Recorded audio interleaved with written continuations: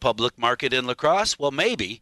And 3 locations have been selected from the many, many locations that were looked at originally. One is the Southside Oktoberfest grounds. The other is a piece of property near the post office. And the third is what most people still refer to as the old Mobil Oil site.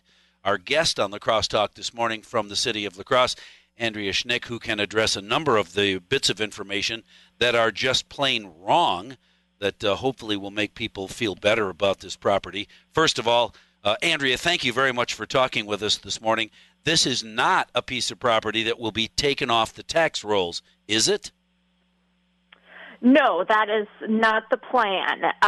Right now, the next step of this is we're developing a business plan, which is the third study of this, of looking at the feasibility and the best options for a public market. So all of these properties right now, only the Riverside Festival site is on the tax roll. The other 2 sites that we're looking at are owned by the post office and River Point District, which is owned by the city and the redevelopment authority. So the idea would be to come out of the business plan with a couple of things. First of all, finalizing the best site for the public market, and then also how would the public market be run?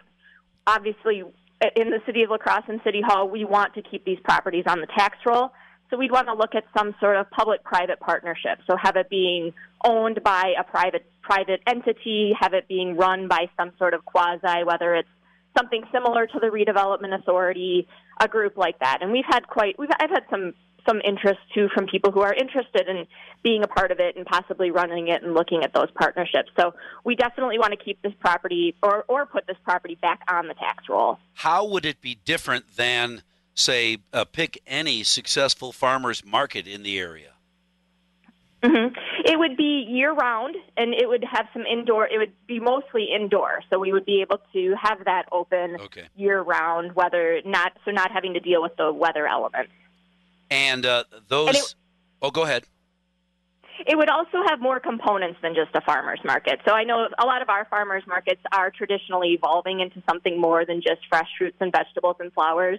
We'd look at more of those crafts and handmade products that are made locally in the state of Wisconsin or locally here in the Coulee region. So items that are not necessarily seasonally oriented, but available all the time, spices and seafood, meat, the kind of things that are available all year round, not just when they grow, like flowers or tomatoes. Exactly. But even Correct. some of those could be at the market if they are grown by someone who has hydroponics or an indoor facility that can grow those things and offer them. God, a fresh tomato in January would be awesome, wouldn't it? Oh, absolutely. Yes, it would have all of those vendors, but then also additional vendors than what you'd see at a farmer's market. That's great. Yeah, T-shirts and whatever. And I like that opportunity. How do you, putting it on the tax rolls, making it a taxable income piece of property should help those who were concerned that it would be off the tax rolls. It'll be run by a combination of private and city government. And what else do you need to study? As I understand it, a $50,000 expense to study which of the 3, or even if it's feasible and viable. I thought those determinations had already been made.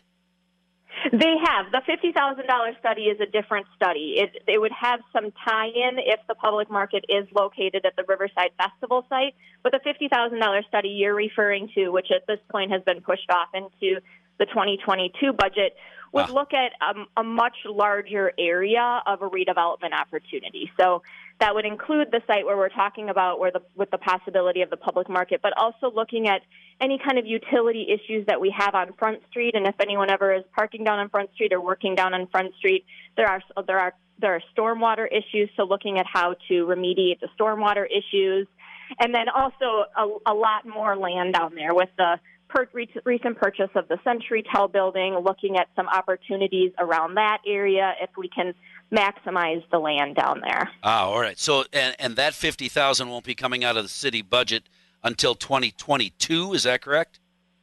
That is currently how it is proposed in the capital improvement program. All right. So what's being decided? You're meeting today, aren't you? some kind of decision to be made today? As far as the capital improvement program are the next steps as far as the budget, but no particular decisions today on the public market. We'll go forward with that as soon as we get the study back from our consultant, which should be within the next 2 months. Oh, all right. So a site location could come in the next 3 months, maybe ish. Yes, yes. Okay. The finalization of that plan will be published within the next 2 months. All right, good deal. Sounds like are you as excited as I am about the possibility of La Crosse having its own public market? I am, and when you see the renderings that the architect has shared with me so far, it's impossible not to be extremely excited. It's just a beautiful opportunity, and to see the vision of where they've placed it and the amenities around it are very, very exciting. And any opportunity to buy directly from the grower or the maker of whatever the item is, I think is also pretty darn exciting. Andrea, I appreciate you spending time with us this morning, and as we've discussed it, we've done it a couple of times. Thank you very much for joining me, but now I got to go.